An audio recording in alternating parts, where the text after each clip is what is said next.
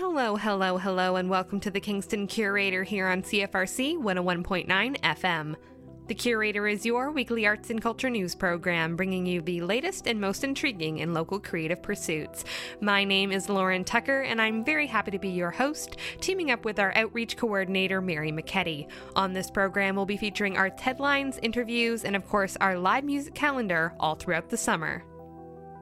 This week, we're diving into our coverage of the upcoming Skeleton Park Arts Festival with interviews with indie rock band Cassador and artistic director Greg Tilson about what you can look forward to at this long-running community-driven festival. Plus, Kingston is spoiled for choice of amazing events this upcoming Pride weekend, and Mary sat down with Kingston's very own Queen of Wheat, Rowena Way, in anticipation of her Pride Drag Brunch event this Sunday. Mary also brings us a conversation with Tyler of the electrifying act Dwayne Gretzky, who you can catch at the McKinnon Brothers Brewery tomorrow night. Plus, we keep the spring reverb excitement and accomplishment going with a retrospective interview with alt-pop singer-songwriter Vicky Miner, who is now on her mini Ontario tour. We've got all that and more coming throughout the hour, but first, let's get to your headlines for the week. Hydra, the Spirit of Water, by the local Calliope Collective performs tonight and tomorrow night on site at the Kingston Mills at 7 p.m. This unique multi-arts piece is free to attend and features circus art, music, and giant puppets on floating installations to explore the relationship between the community and the water in what is sure to be an amazing evening. For more information on performers, transportation to Kingston Mills, and donations to Calliope Collective, you can visit calliopecollective.com/Hydra. Be sure not to miss this unforgettable event. The Tet Center solo exhibition Awakening by creativity studio artists at the Tet Penyuang Wang opens today and runs until the 22nd in 2 parts. From June 16th to 20th, the exhibition will feature large oil paintings, and from the 21st to the 22nd, it will feature small watercolor and mineral paintings. The exhibition is free to attend, and full show hours are available at tetcenter.org/events.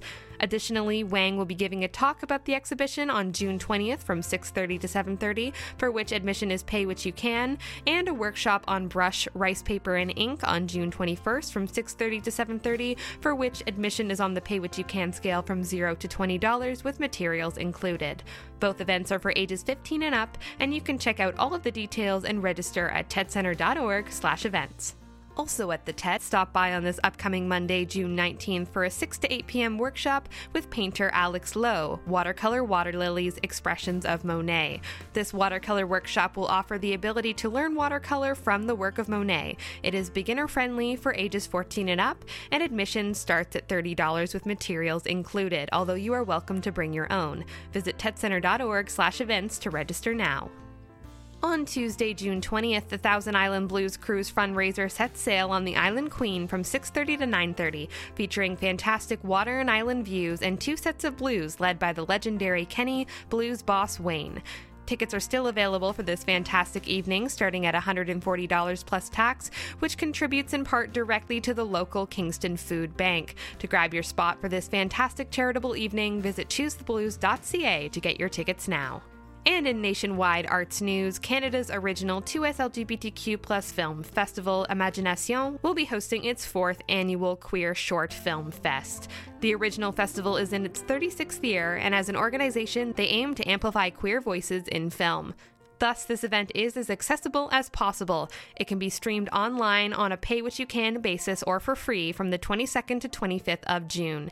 Keep your ears on the Kingston Curator next week for an interview with Charlie Boudreau, Executive Director of the festival, and visit fcqsff.image-nation.org for tickets and more information. Kingston Pride continues this weekend with the main parade making its way from Memorial Center to City Hall starting at noon on Saturday. In the meantime, you can catch a community fair with performances and a beer garden from 11 to 6 in Confederation Park, a drag storytime event at Market Square Theater from 10:30 to 11:30 a.m., and you can end off the night with a Pride in the Square all-ages DJ, concert, and drag event from 7 to 10 p.m., and that is all on June 17th, this Saturday. To learn more about this upcoming Pride weekend, you can visit kingstonpride.ca/events. Wrapping up the festivities for this year is a Pride Drag Brunch at the Wharf and Feather this coming Sunday morning, featuring Kingston's own drag performer and activist Rowena Way. Here's Mary McKetty with Rowena on CFRC.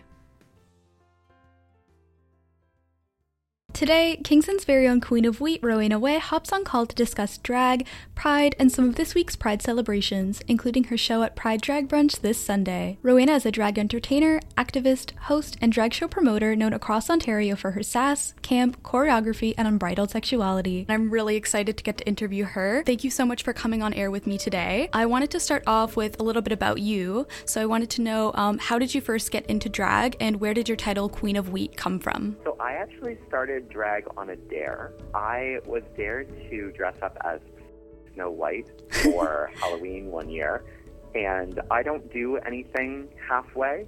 So I went out and I bought like $500 worth of makeup, and I practiced for a month, and I spent 14 hours in drag.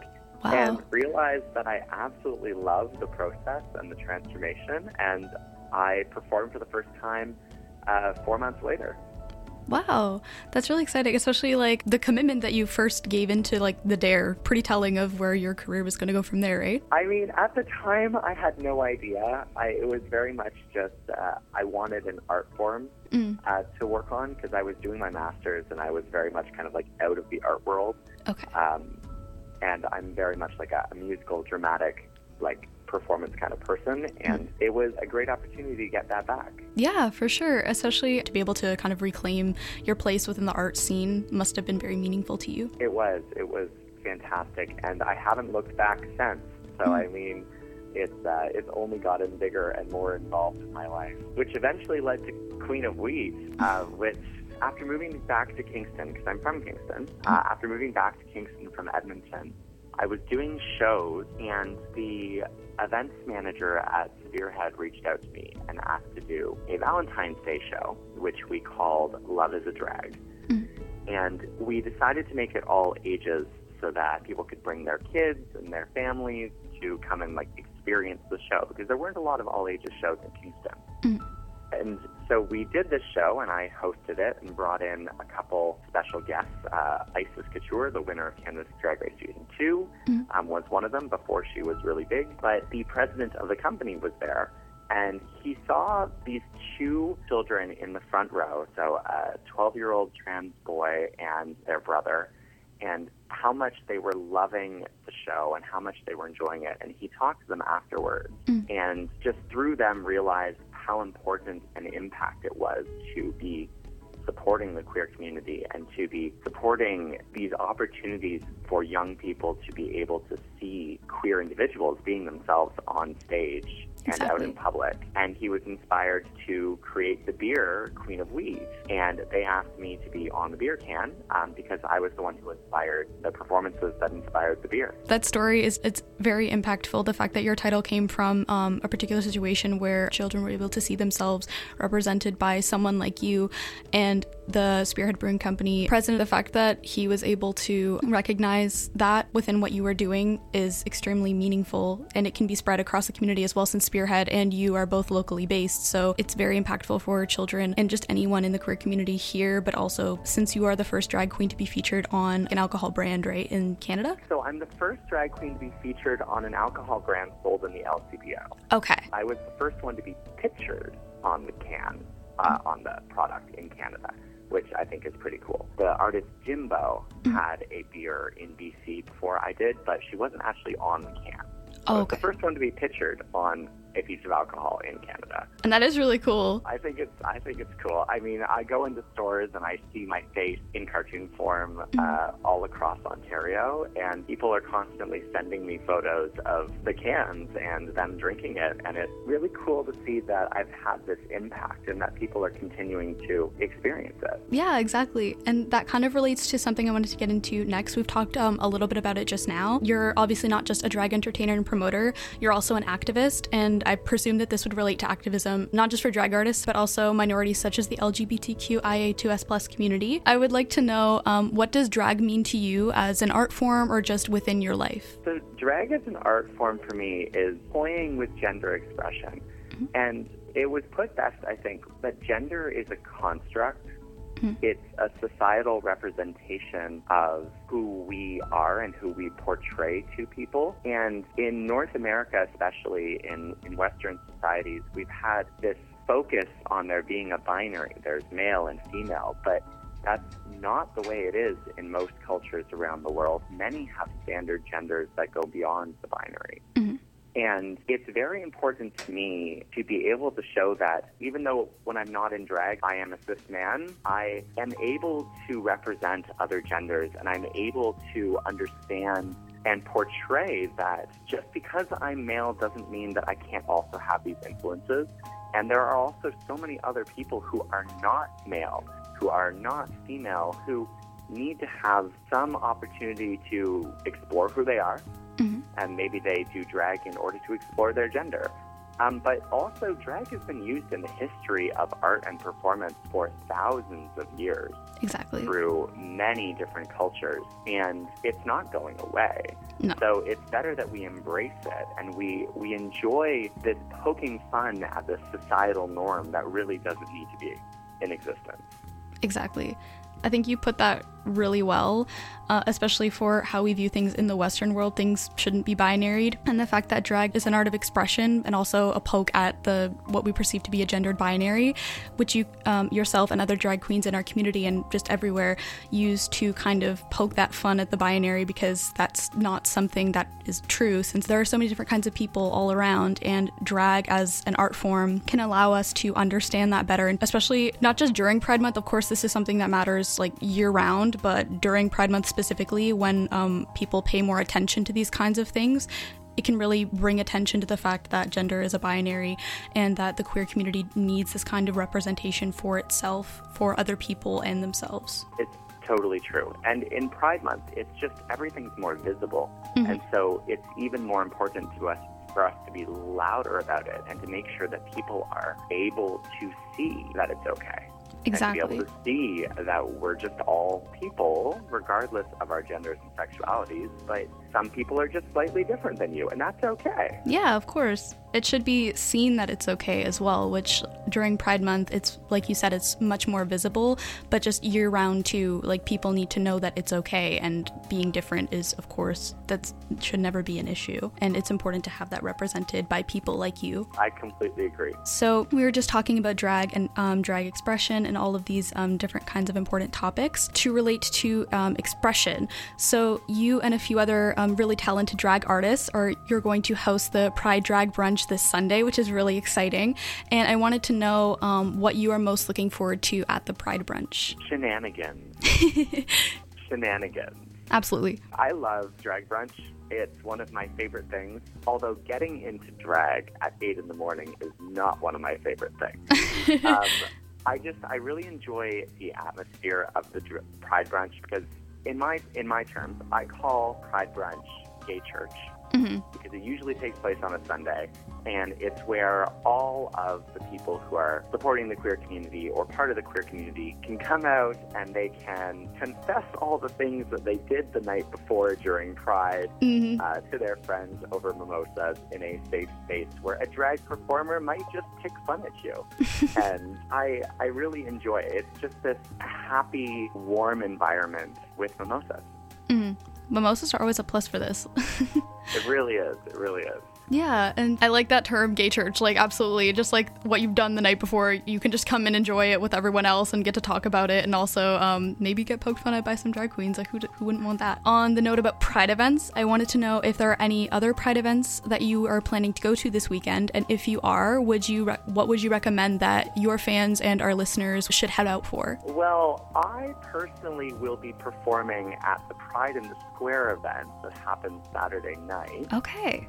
It is the first event of its kind for Kingston Pride. It's an all-ages outdoor dance party and drag show featuring one of the stars of Canada's Drag Race, Suki Doll, and I'll be hosting that. So everyone can come out to that. It is all ages, so families can bring their kids. It doesn't start till 7 p.m., so I mean bedtime, but also it's Pride. Let them stay up a little later. Just a little. Just a little. And then, of course, come out to the parade. I will be there, just not in drag. It's the one opportunity that we have during the year to really just showcase our joy and our love of being who we are, and the chance for the whole community to come out and support that. So come out to the parade. It starts at noon on Saturday down Princess Street. please come out to the Pride Parade. Please come out to any Pride events that you're able to attend. It's going to be a really great weekend. There are many other Pride events everyone's going to be at, so I really hope that everyone comes to see you and really comes out to support the community, because like we've talked about through this interview, drag and other kinds of expression and just being able to celebrate Pride in any kind of way at the time where it's most visible is deeply impactful and deeply meaningful. So this has been Rowena Way, the Queen of Wheat. I really want to thank you so much for spending the time to talk with me today. I know you're really busy, so I really do appreciate it. Thank you so much for having me, Mary. I've had a great time. Me too. This has been a lot of fun. And happy Pride. Happy Pride! Thank you so much again to Rowena Way for calling in. Please make sure to see Rowena, Van Gogh, and Mimiosa for Pride Drag Brunch this Sunday, June 18th from 12 to 2 p.m. at the Wharf and Feather, located at 2 Princess Street. This all-ages show sees doors open at 11:30 a.m., and you can purchase your tickets online for $40 at eventbrite.ca, and that's eventbrite.ca. If you're looking for more from Rowena Way, you can check out her Instagram and Twitter at Rowena Way, her Facebook at Rowena Way, and her website at rowenaway.com. Her name is spelled ROWENA WHEY for all searches. Don't touch that dial, because we've got more coming up next here on Kingston Curator. We hope you have a great time at Kingston Pride this weekend, and we have your live music lineup coming up in just a bit. But first, alt-pop singer-songwriter Vicky Miner joined us for an interview about her ongoing tour of Ontario, settling down in the Toronto music scene, and a look back at her spring Reverb performance. Check it out. We're here with alt-pop singer-songwriter Vicky Miner on 101.9 FM CFRC, chatting post-spring Reverb and on her mini Ontario tour. How are you doing today, Vicky? I'm doing great. How are you doing? I'm great. I'm just so excited to have you in with us today after Spring Reverb and everything, and having you in Kingston. So it's great to have you here. And I wanted to start off by saying I'm in love with the 90s and the Y2K style that you brought to the festival, your music, your look. What's inspiring to you about bringing those aesthetics and eras to your music and into your art now? Oh my gosh. Well, first of all, thank you so much. That's so sweet of you to say. I think especially because I was born in 99 and like grew up in the Y2K era, and the music I grew up listening to was very 90s because my mom was like teen, early 20s in the 90s. So that's always been like huge inspiration for me. And I think those eras are just so amazing. And there's a reason why in like fashion and stuff like that, they're kind of coming back too. But I think the authenticity of that era and the music that came out of it, that's kind of, and like how different the 90s music was even throughout the entire 90s, and then Y2K, and kind of splicing that together to have like the poppy fun of Y2K, but also the deep emotional stuff from the 90s is something I really wanted to kind of tap into. So yeah, that's where that kind of came from. That's so interesting to hear you comment on. Yeah, I was a kid in a similar time, and it makes me really happy to see that kind of thing having a resurgence and having maybe a little bit of a renaissance in the way with our modern sensibilities that we have now. So, as I understand it, for a while you were making your music, putting out your music under the name Velours, and the change to Vicky Miner is a relatively new evolution for you. So kind of congrats on that step. And can I ask you what your process and the growth was in moving into this new name and the new sound? Thank you so much. Yeah, oh man, this might sound really pretentious, but I really do feel like I was Vicky Miner before I changed the name. Right. And even decided on the name. Velour was something I came up with when I was making music, like during like COVID, and still finding myself and just kind of figuring out what I wanted to be in music. And I think it wasn't until I without even realizing it, just tapped in more to my influences of the 90s and 2000s that I really felt like myself. And so like my first live performance was crazy because it was like on the like huge main stage at the Saskatchewan Jazz Festival, the same year and same stage as like the Sheepdogs. Oh my gosh. And Tara Lightfoot. So that was like crazy. And that first performance, I was with my mom and we were planning the outfit. Because the outfit, you know, you always like, it's like day to day too. You just want to wear something that you feel like that day and who you want to kind of show yourself as. And so it was like, okay, what about like ripped white tank, like pleather skirt, tights, and then my Docs. And I was like, this is perfect. And going on stage, I was moving around. I was jumping in front of the monitors. I was like just kind of going pretty rock, and my music was still kind of in that poppy sound, but I had released my song Whatever That Means, which had a bit more of that the songwriting styles of the 90s a bit more. And I was feeling way more like myself performing like that. And I was like, yeah, like I think I want to kind of be this a bit more. And it felt way more like me. And I had also just watched No Doubt's performance on tour. Okay. For their, like, Tragic Kingdom tour from like 95. And like Shirley MacLaine from Garbage. I was like watching all of those videos before my performance, and I was like really just digging the performance of the 90s too. And yeah. And then, so Vicky Minor is definitely just a new name, but it's been who I am for like, I think it's always been who I am. And then finally letting that out. That's awesome. That's a really great insight. I was just curious about that, and I think it's so awesome to watch people go on an evolution kind of throughout their career at different stages. So as we let folks know, off of the top of this interview here, I understand that you're on your mini Ontario tour right now, which, correct me if I'm wrong, that kicked off with Spring Reverb in Kingston, right? Yes, it did. It was the best way to start it. Oh, that's awesome. We were so happy to have you here. I was curious, had you played Kingston before? No, I had never even been to Kingston before, and I fell in love like immediately. We were really happy to have you. Yeah, I agree. I'm also only have lived here the past couple years, and it's definitely pretty easy to fall in love with around here. So, what was your weekend at the festival like? What was it like working with those other folks on the bill, Noel and Ryland James? Oh my gosh, it was such a treat. It was really, really cool, like to be a part of that community. So I'm originally from Saskatoon, Saskatchewan. I just moved to Toronto in January. So and going to Kingston, it felt very similar to my home city. Okay. With that really proud community. Like it might be a bit of a smaller music community, but it's a proud one. Right. And it reminded me a lot of my home city. So it was very nostalgic actually. And I felt very at home. And everyone was just so accepting, and you could go up to anyone and start talking with them, and getting the opportunity to not only be on the bill with Noel and Ryland James, who you could tell are so beloved, but getting to perform at the Broom Factory, which had just been renovated after it being threatened for being torn down, and getting to perform an all ages show as well. So bringing people who like aren't able to go to clubs and stuff out to enjoy music was like so wonderful. And especially because that was my first show as Vicky Minor. That was my first show after moving to Ontario. So it really was just a big deal show, and it couldn't have gone better in my opinion. So I'm very grateful.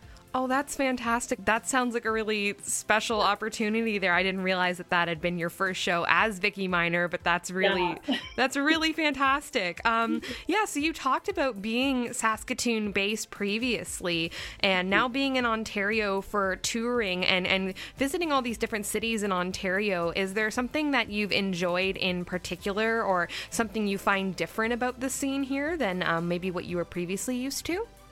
Yeah, well, I mean, it's definitely bigger, just on like a global scale. Like opportunities are more accessible in a way, or I guess just like thought to be more like it's kind of just like, oh yeah, like, well, you're in Toronto, so like there's all these venues and everyone's performing like every weekend, and it's so cool.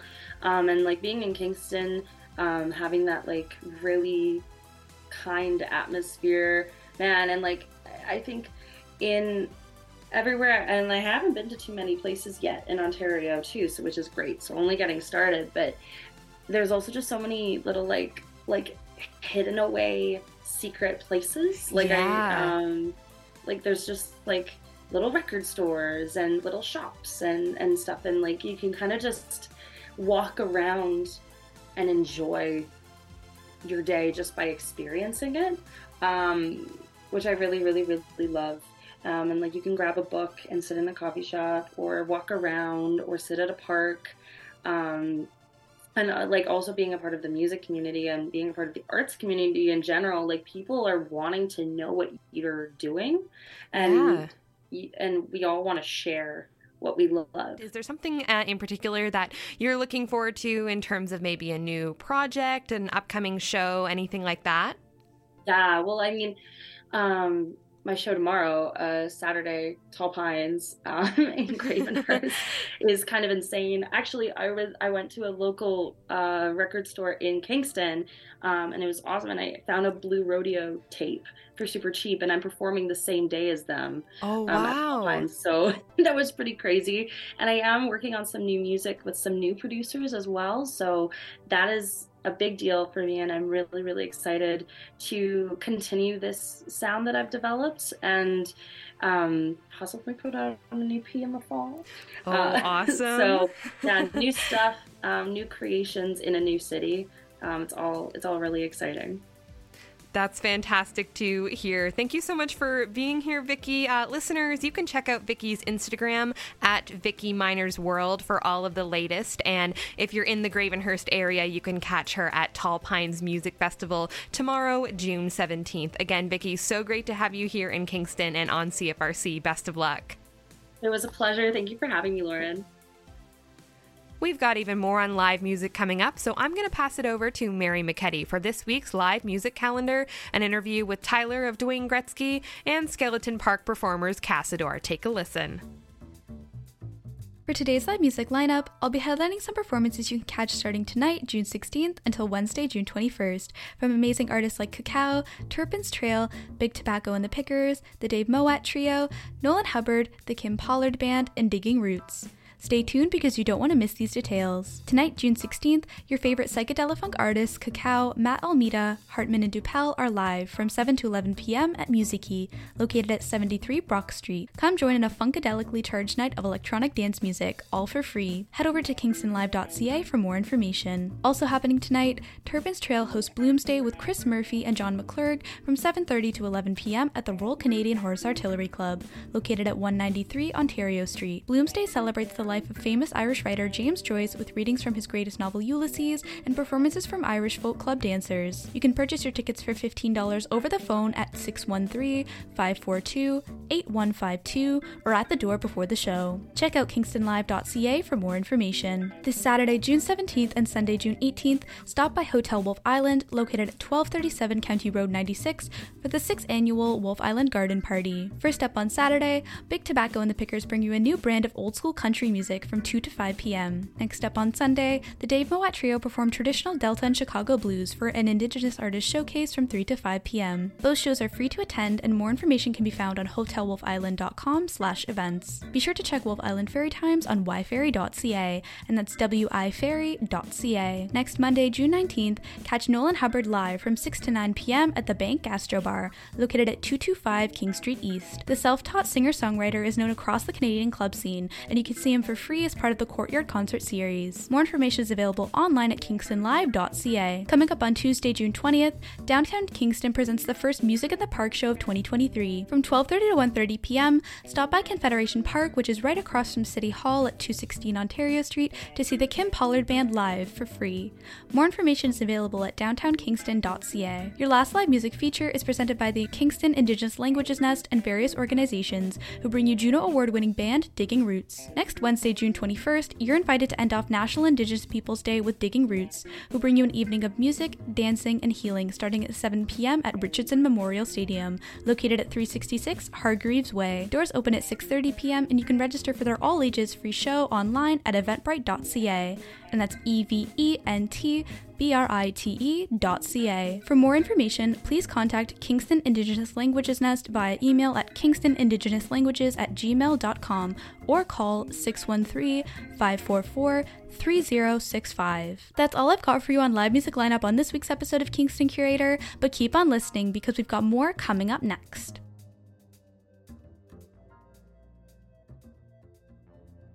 In this interview, I'm here with Tyler from the Toronto-based band Dwayne Gretzky. Dwayne Gretzky is a 10-piece pop-punk sensation known for their faithful covers of over 600 classic songs, ranging from Fleetwood Mac to Fatboy Slim. With over 10 years in the industry, their fan base continues to grow through the strength of their live show. Today, Tyler is calling in to talk about Dwayne Gretzky and their upcoming performance at the McKinnon Brothers Brewing Company. Thank you so much for being here with me today. So, for my first question for you today, I wanted to ask, how did your band first form? We formed back in 2010 when lots of us were playing in originals bands, and we would get together sort of in the evenings and hang out and started jamming songs we loved, and everyone would kind of switch places. I'd go from the drums to the guitar and sing. It was just a good time, and before we knew it, we had developed a bit of a repertoire of songs that we felt we really connected with and we loved, and so we started, trying to find opportunities for that group of musicians to go out and just play those songs for fun, and 13 years later, we're still playing, and it's what we love to do. Yeah, that sounds really interesting, especially since it's like a group of people that and you just kind of like brought yourselves together and realized like, hey, we could actually do something like with what we're doing right now. That sounds really nice. Okay, so for my second question for you, I wanted to ask, since your band does a lot of covers of very popular classic songs, what makes your band stand out or unique from other types of bands who cover popular classic music? I guess it's a good question. Sometimes I don't really know. I guess because we have a big band, we're able to cover most of the parts. So we are trying to bring those parts to life and like celebrate those parts in a way that can connect the listener with their own feeling of the song. Everyone has their own relationship with these songs. It might remind them of a summer or a specific time in their life. And if we can kind of capture enough of the details that puts that listener into that place where they're feeling and remembering parts of their life through the power of just hearing this song, that's something that we really strive for. And I guess lots of cover bands do that. I guess we have a bigger group and we're able to cover more of the details. Your note about the fact that you want to connect the listeners with the songs that you're playing and the way that you play them, I think that's very meaningful to give to your audience, especially since you've got a show coming up this weekend, which we'll talk about a bit later.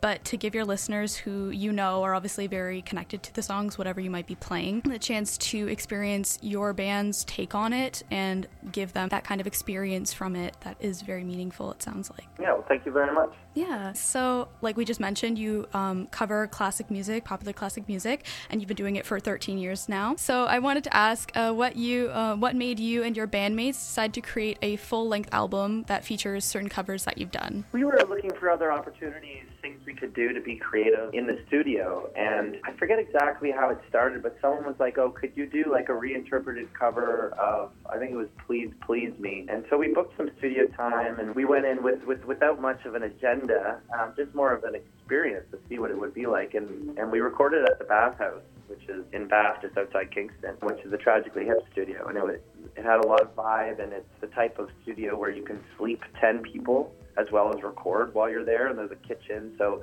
we'd have some people in making dinner, and some people playing pool upstairs, and some people working on the tunes in the studio, and it was just a really fun lifestyle for the 10 of us to do something different that wasn't on stage. So we decided, hey, let's make like a whole record. Yeah. And because we've played and performed so many different kinds of songs, we've done 90s shows, we've done 2000s shows, we've done a country show, we decided, what if this song, the Beach Boys, was done kind of more in the style of like the Strokes, because we had just done a Strokes song. So that would be the kind of stepping off point, and we just like experiment with it, and we had a lot of fun doing it. And so then we were just like, all right, well, I guess we're making a full-length record now. And so it wasn't really super planned out from the beginning. It was just something that kind of started for fun, and then we saw it to the end.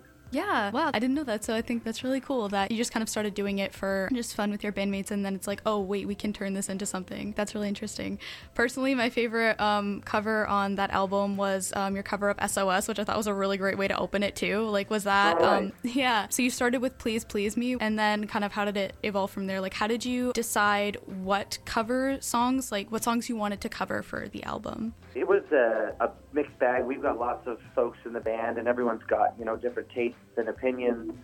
So I think it was just, in the rehearsal space, when someone would say, "What about Hold Me Now?" So, "Oh, that would be cool. Why don't we try it?" Like, it was just a collaborative experience. There's so many songs in the world, so you can't, and like, it's hard to pick them. And also, it was hard to go, like, what do these songs have in common that kind of put them on a record together? And so we just tried to balance things out between our singers and our band so that we were able to kind of show the strengths of everyone in the band. And then, we ended up with the songs we ended up with. It's kind of a mystery. Just like an enmeshment of everything kind of put together? Yeah. I guess it is very representative of the tastes of the people in the band. Which, like, it also kind of makes it makes the album uniquely yours, in a sense, since these are songs that many people know since they're classic songs generally, but, like, the fact that it came together as a project you all equally collaborated on, and you got to have that experience in the bathhouse together. It sounds like it was a long time coming, but also very worthwhile to get to sit down together and work together and get everyone's taste involved in it. So, like, the album was very uniquely yours. Yeah, and we'd always love more opportunities to find ourselves in the studio. So who knows when we'll get in there again and do something, but it's something we want to get back to at some point.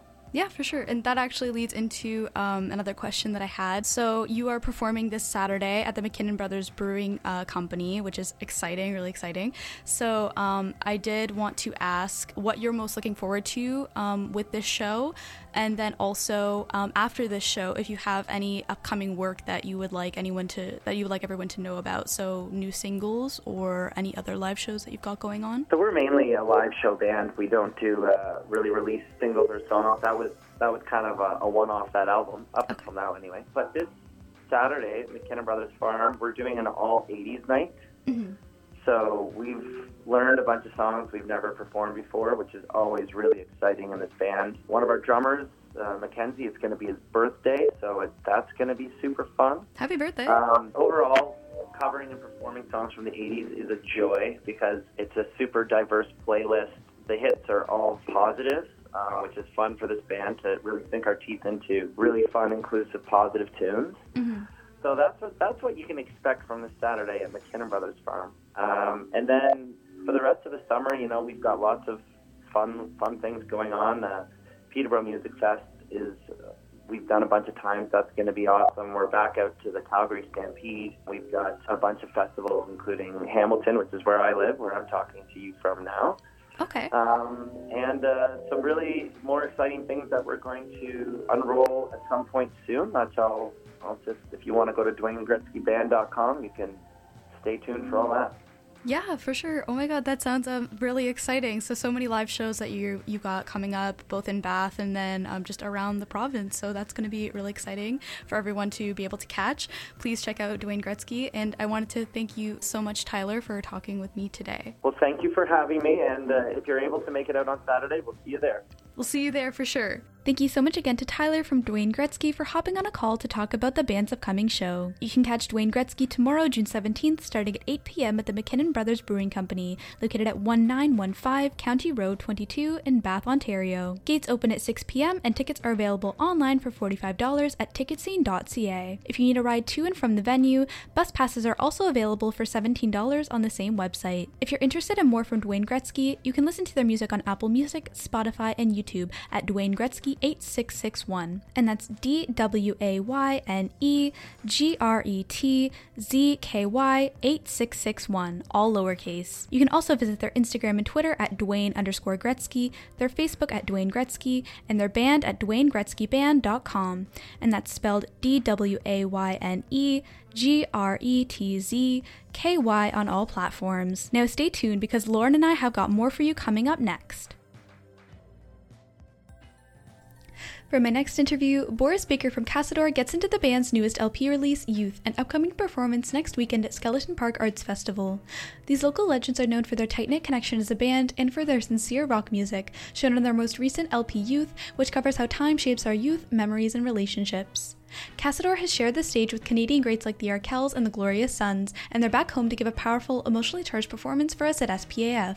So today I'm here with Boris Baker from our favorite band Cassador. So thank you so much for coming in today. Of course. I really appreciate it. So I wanted to begin, you have your new LP Youth out, so thought it would be nice to start off with a question about that. So I wanted to ask, how did you and your bandmates decide on the theme of youth?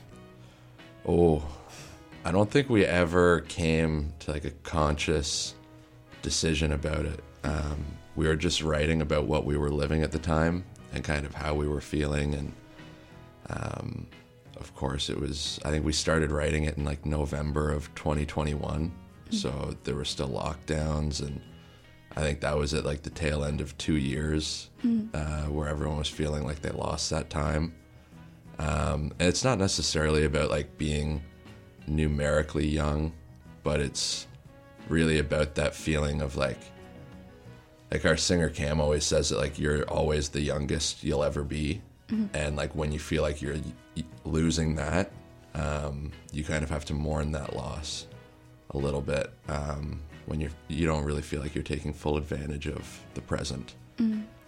So we're all like really feeling that when we were writing it, and I think it just kind of happened.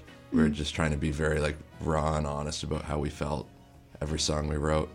It sounds like the recording process, the whole process of what you guys were doing, of course it took a while, but it sounds like it was kind of a build-up, like it snowballed from where you began with the project. Yeah, I mean, definitely. So like kind of from like week one of the pandemic, we were like, we don't know how long this is going to be, but what we can control is that we can just write.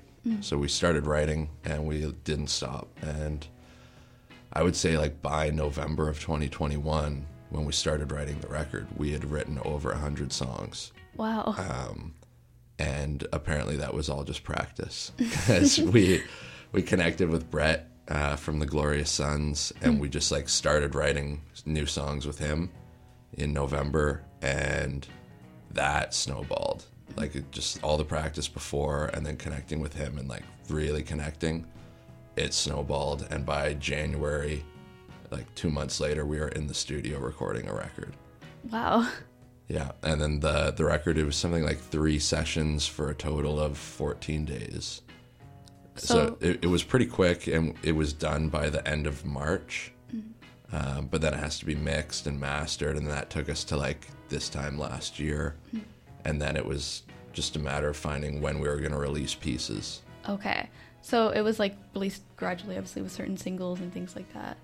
Yeah. I didn't know that, I know that you've worked with people like the Glorious Sons before, but I didn't realize that they were involved in this too. That's really interesting. And it must have been really cool to get to work with them. Yeah. I mean, Brett's become a really good friend, and it's fun writing with friends that are very talented. Yeah, exactly. Especially like when you have a certain goal in mind and you wanted to release this record, when they like are able to help you through that as well. So on the note about recording and everything, I took a listen to both Youth and your previous album, Brood and Bloom. Both were very good, obviously. Like, it was amazing. And I noticed that the feeling of both of the albums is a bit different. So I wanted to ask how you or any of your bandmates would compare the feeling of Youth with Brood and Bloom, and if there was kind of any reason for that shift. We kind of talked about it a little bit just now. But yeah, I mean, like, there are probably a couple things that feel different about it, but I think Youth is a little bit more refined and focused. I think that stems from just writing as much as possible and really honing an identity moving forward. And of course, it's just the one singer instead of two. But aside from that, like, we did a lot of rehearsing as well as writing in that period. And we got really tight as a band. So when we actually went to the studio, we were able to record songs completely live as a band, which gives it like a little bit more of an organic feel. And you can like really capture a feeling by doing that, as opposed to Brood and Bloom, where it was like, we're going to record one piece at a time. And like, you really put so much focus into how each thing sounds, but you can lose that kind of connection between each other while you're recording it. Right. So I feel like Youth, it was almost like capturing a feeling during the recording of the bare bones. And as a result, we didn't feel like we needed to add all these bells and whistles. Like, there's keyboard on less than half the record. And I mean, most of it's just drums, bass, guitars, and vocals. It's like really bare bones. So, and you mentioned that before, like part of youth and the process of making it was about being honest. Mm-hmm. So definitely the difference between those two, you can hear it and you can you can listen to it as well. Both were amazing, but you can definitely tell that that shift from both of them. Yeah. Thank you. Yeah. That's good. No, it's great. And the fact that you've been able to evolve as a band, grow closer together, and also be able to kind of express that with the music that you're making, that must also feel quite meaningful to you guys as well. Mm-hmm. Yeah, it does. I mean, there's I think everybody the last couple of years has found that there's a lot to be thankful for. Mm-hmm. And just having good friends that you make music with is pretty special, and I think we all appreciate that a lot. Yeah, especially the kind of music that you guys make, the very emotional and raw music. Mm-hmm. It's very meaningful to be able to it's like when you're with friends, having deep conversations generally, those are very impactful. So to be able to create something kind of through those, maybe not in the same way, but sort of with what you guys were experiencing at the time, similar to a lot of us were generally experiencing at the time, and to be able to make an art out of that as well. Yeah, no, totally. I mean, it's definitely an outlet for us, and if it can be an outlet for anybody, that's very special to us. Exactly. I wanted to close off by asking what kind of tone you guys wanted to set for your show at SPAF. We want to make it an exciting show, kind of start to finish. I think it's Cam's really excited for it, and I think he'll have some stories to tell on stage. Yeah, we'll want it to be really exciting, but we're also going to want to keep with that sense of community that Skeleton Park is really fostering. I actually haven't been to the festival before, but I'm sure it's going to be a very safe space for people to just enjoy themselves and maybe meet people that are like-minded. But yeah, definitely looking to foster that as well. For sure. And especially I think it just seems like a very open place to be anyway, you know, with the kinds of performers that are going, such as you guys, and just the community as well. I wanted to say thank you so much for coming in today. I really appreciate your time. Of course, my pleasure. Thank you so much again to Boris Baker from Cassador for being here to talk about Cassador's most recent release, Youth, and their upcoming show at Skeleton Park Arts Festival. You can catch Cassador next Saturday, June 24th from 5 to 6 p.m. at Skeleton Park, which is also known as McBurney Park, which is located at 30 Alma Street. You can also see them next Sunday, June 25th, starting at 7 p.m. at Daft Brewing, located at 768 Princess Street, where they will be featured alongside other SPAF artists for SPAF's after party. More information about their show and SPAF can be found at skeletonparkartsfest.ca. To listen to Cassador's new LP, Youth, you can stream their music on Apple Music and Spotify by searching Kassador. For more from Cassador, head over to their Instagram, Twitter, and TikTok at Cassador Band. You can also visit their Facebook page at Cassador or their website at CassadorBand.com. Now keep on listening because Lauren chats with Greg Tilson from Skeleton Park Arts Festival up next. Thanks so much, Mary. We've got one more interview coming up because now is a great time to start planning your weekend at the Skeleton Park Arts Festival, next weekend from June 21st to 25th. All festival programming is free and full of amazing and varied programs like film screenings, drum circles, yoga, dance workshops, an artisan fair, food vendors, mural making, and of course plenty of awesome live music performances from artists like the Lemon Bucket Orchestra, Cassador, Alex Cuba, Kyoko Agoda, Ariko, and much more. CFRC sat down with SPAF organizer Greg Tilson to chat about the upcoming festival. Take a listen. Listeners, we are here with Greg Tilson, Artistic Director of the upcoming Skeleton Park Arts Festival here at CFRC. Thank you so much for stopping by. Thanks for having me, Lauren. We're really excited for the upcoming festival and to have you here. Cool. So, Skeleton Park Arts Festival, as you would know, of course, has been ongoing for a number of years now. But to start off, for folks who are new to town, less familiar, could you walk us through the festival and what you do as an organization? Yeah, sure. So, yeah, you're right. It's been happening. This is going to be our 18th festival. Wow. So it's been happening for quite a while. We're primarily like a summer solstice celebration that happens in a park called McBurney Park, which is the folk name is Skeleton Park, just north of downtown Kingston, kind of at the end of Clergy Street.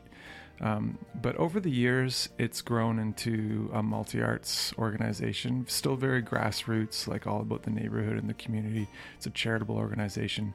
But now you'll see us doing things like a neighborhood newspaper called the Skeldon Press, and a concert series, a free concert series, public art installations and that kind of thing, like all year round. So it's really grown, but it's still at the heart of the mandate is building community through the art.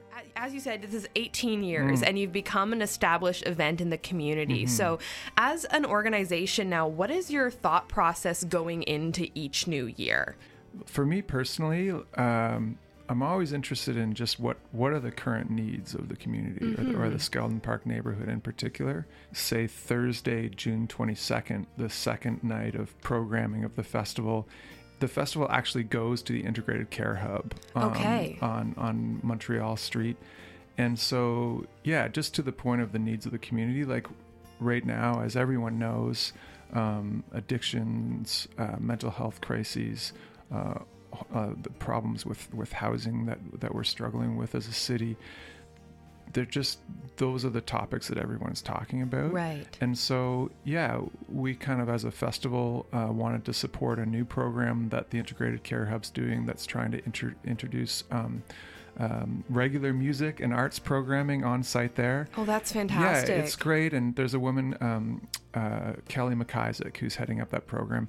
And we just said, how can we help? And so she found that she was able to promote this event that to a broader audience and hopefully bring people onto site in a way that raises awareness about those essential services that they're providing there, but in an environment of music. So there's going to be a big drumming circle led by Jessica Rivera Belsham, and there'll be a free barbecue. And our hope is just to have this like music environment where clients, staff, neighbors, members of the public are all making music together. Yeah. And I want to make just a special side note that because of the nature of the services they provide there, especially with regards to addictions and mental health, like it probably is not a suitable place for children. Okay. But we want to welcome the general public just to come and check it out and better understand how important those services are. Absolutely. That is fantastic to hear. I saw that on the program, but it's great to hear more about it because it piqued my interest, and I was wondering, what that was going to look like. There was sort of that prevailing way that you and your colleagues wanted to approach and curate this year's programming. Is that a big conversation at the beginning of the year, or does that kind of happen as you move throughout your day-to-day and hear what the needs are? Yeah, great question again. I think, like for those of you that don't know me, like I'm identify as a white male settler, and so my perspective is very limited, and so that. In answer to your question, the importance of partnering with other organizations and people that better represent like a diverse spectrum of the neighborhood and the community is really important. And so we've had success, for example, working with Keys, new immigrants, and the Cataraqui Kingston Indigenous Languages Nest. I mentioned the Integrated Care Hub, and so I think these types of partnerships really help us program in a way that connects us with more people. Yeah. Like full disclosure, like we're primarily like a white settler organization if you look at the cross section of our volunteers, but I think it's becoming more and more diverse because of those partnerships. Right. Yeah. And so, we're being quite intentional with it. Like this year, working with Three Things Indigenous Consulting. Okay. Who's helping us with our opening night of Leanne Bedas Samose Simpson, who's going to be performing at the Screening Room. And also we're working with grandmother Kathy Brandt, who's going to be on site throughout the festival, kind of offering her knowledge and introducing and welcoming artists. And so we're also like inviting Indigenous artists to participate. Dakota Cardinal and Dakota Ward are doing this amazing mural on the street. We're going to close couple of the streets, and artists including Dakota and Jaylene are going to paint on the street. Oh, wow. Permanent murals surrounding the park. And we're also, trying to invite especially Indigenous folks to sit on our board of directors. And so again, this is just me from my perspective.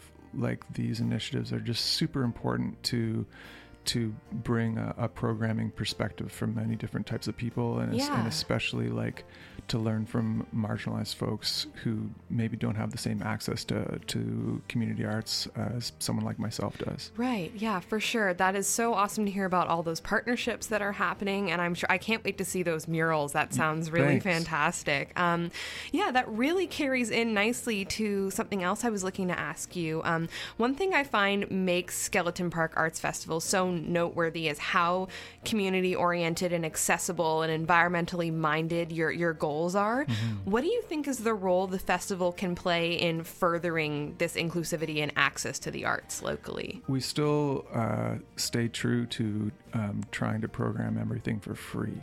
Mm-hmm. So that, as these times are more and more financially challenging for so many folks. And so just to have these options for free programming is great. And like I was saying earlier, trying to just kind of like be out and about, like taking the music and the art to places instead of waiting for audience to come to us. Yeah. So, whether it's like a parade through the streets and having performances on people's front porches, which is something we do. It's called the Porch Jazz Parade. Or, trying to move around the community. There's an exciting new arts venue called the Broom Factory. I don't know if you probably have heard of it and talked a lot about it on CFRC.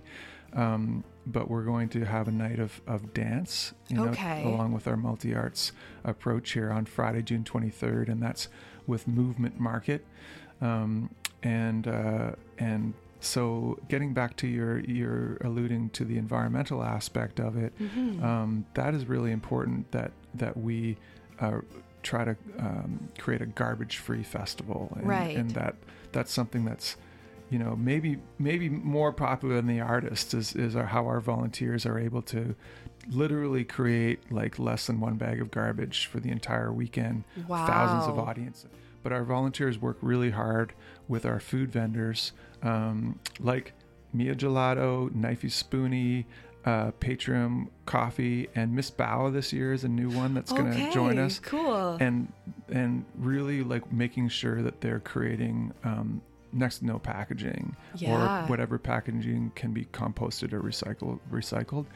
But beyond that, the best method, as we all know, is reduction. Mm-hmm. So for anyone listening that's thinking of coming to the festival and might want to, grab a beverage or something to eat on site, bring your own utensils. Bring a reusable coffee mug, some cups, some utensils and plates. What are some highlights of this year's festival that you think listeners can look forward to, and anything they should know before they go? Yeah, cool. Well, I mentioned just that safety and safe space issue with regarding to the Integrated Care Hub Drumming Circle. Right. And I mentioned the dance event by Movement Market on Friday, June 23rd. That's a first come, first serve. So these events are very popular, and so it's a good idea to come early.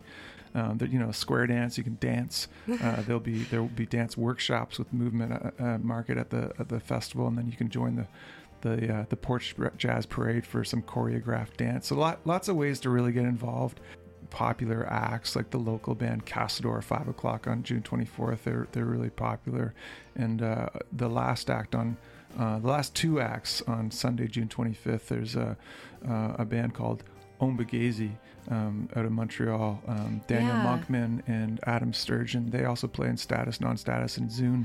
Okay. Polaris nominees, Indigenous folks out of that area in Montreal, and they'll be performing at 3 o'clock. And then the last act, Sunday, June 25th, in the park is Alex Cuba, who's really popular in this area, and then you can go to the Daft Brewing after party, which will be a really nice way to wind down the evening with unplugged performances by Casador, the Codas, Princess Towers, and Emily Steele on the Deal. And that's all at 768 Princess Street, 7 o'clock till 9 o'clock, Sunday, June 25th, for the festival after party. The Skeleton Park Arts Festival runs from June 21st to 25th in Skeleton Park. All programming is free. Some events are advance registration recommended or first come, first serve, so visit skeletonparkartsfest.ca for full festival information to plan your weekend. And again, thank you so much for your time here, Greg. Thank you so much, Lauren.